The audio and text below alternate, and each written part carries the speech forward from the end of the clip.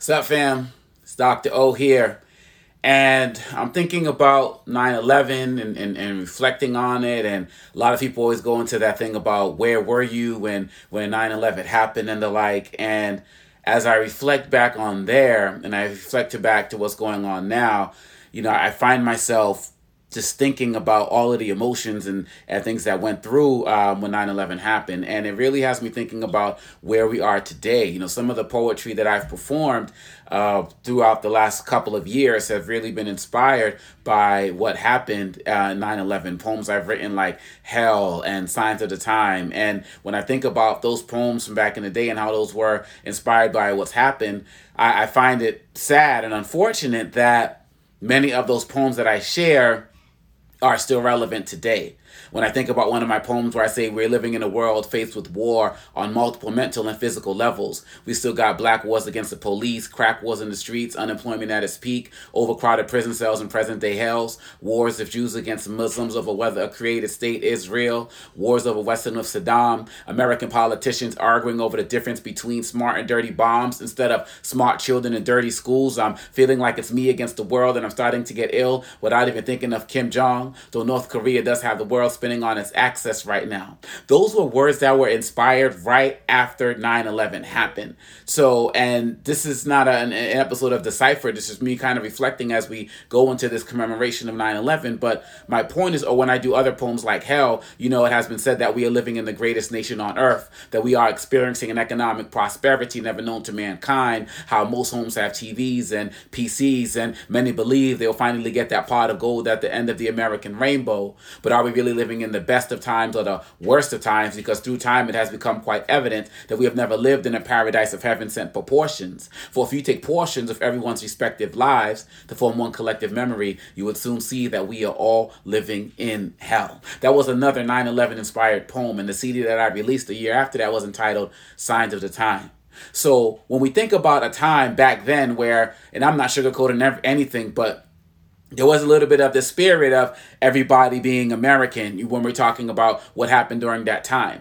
And we know that when we have these moments, hurricanes and natural disasters or things like 9/11, we know that people being American is for a moment is only going to be temporary. We know that it's fleeting. We understand that.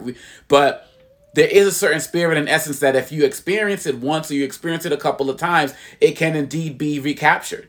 You can indeed get out there and do the work. And we live in a society now where we're so politically fractured, so religiously fractured, so racially fractured that many of us forget those moments and times when we were actually able to come together. And I know when COVID first started, people used to say that we were all in this together until people realized that black and brown people suffered from it at a harder level. And then it was like open season. Oh, open up the governments. Let's get our guns and let's go down to the state capitol and demand opening in Michigan and things like that. Once people realized that people were affected differently, and that became a serious problem for many people. So we understand that.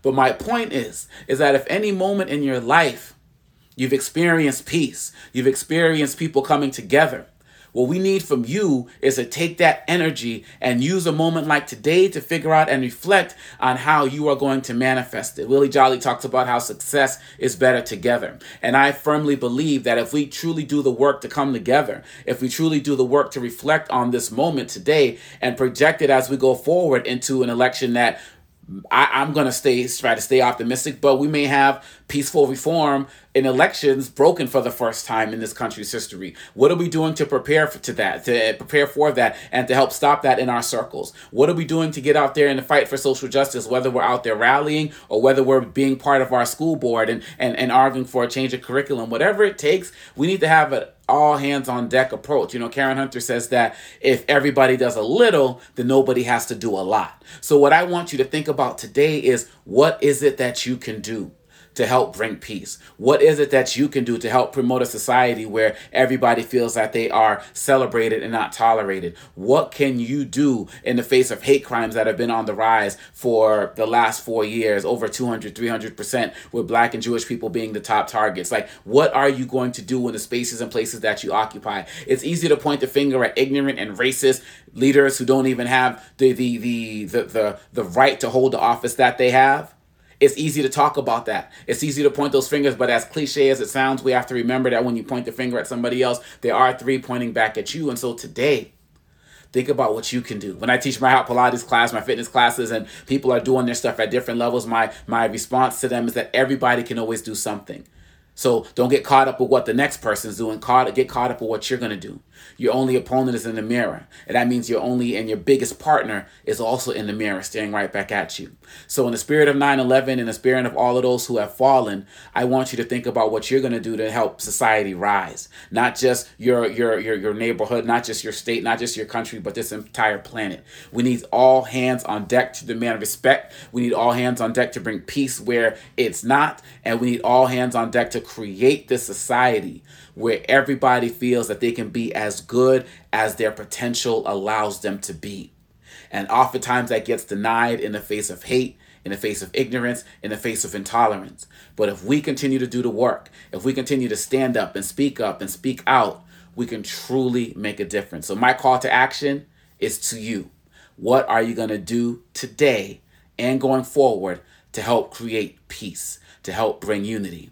Whatever it is, get to work. I got your back. I know you got mine. Let's make it happen. Peace.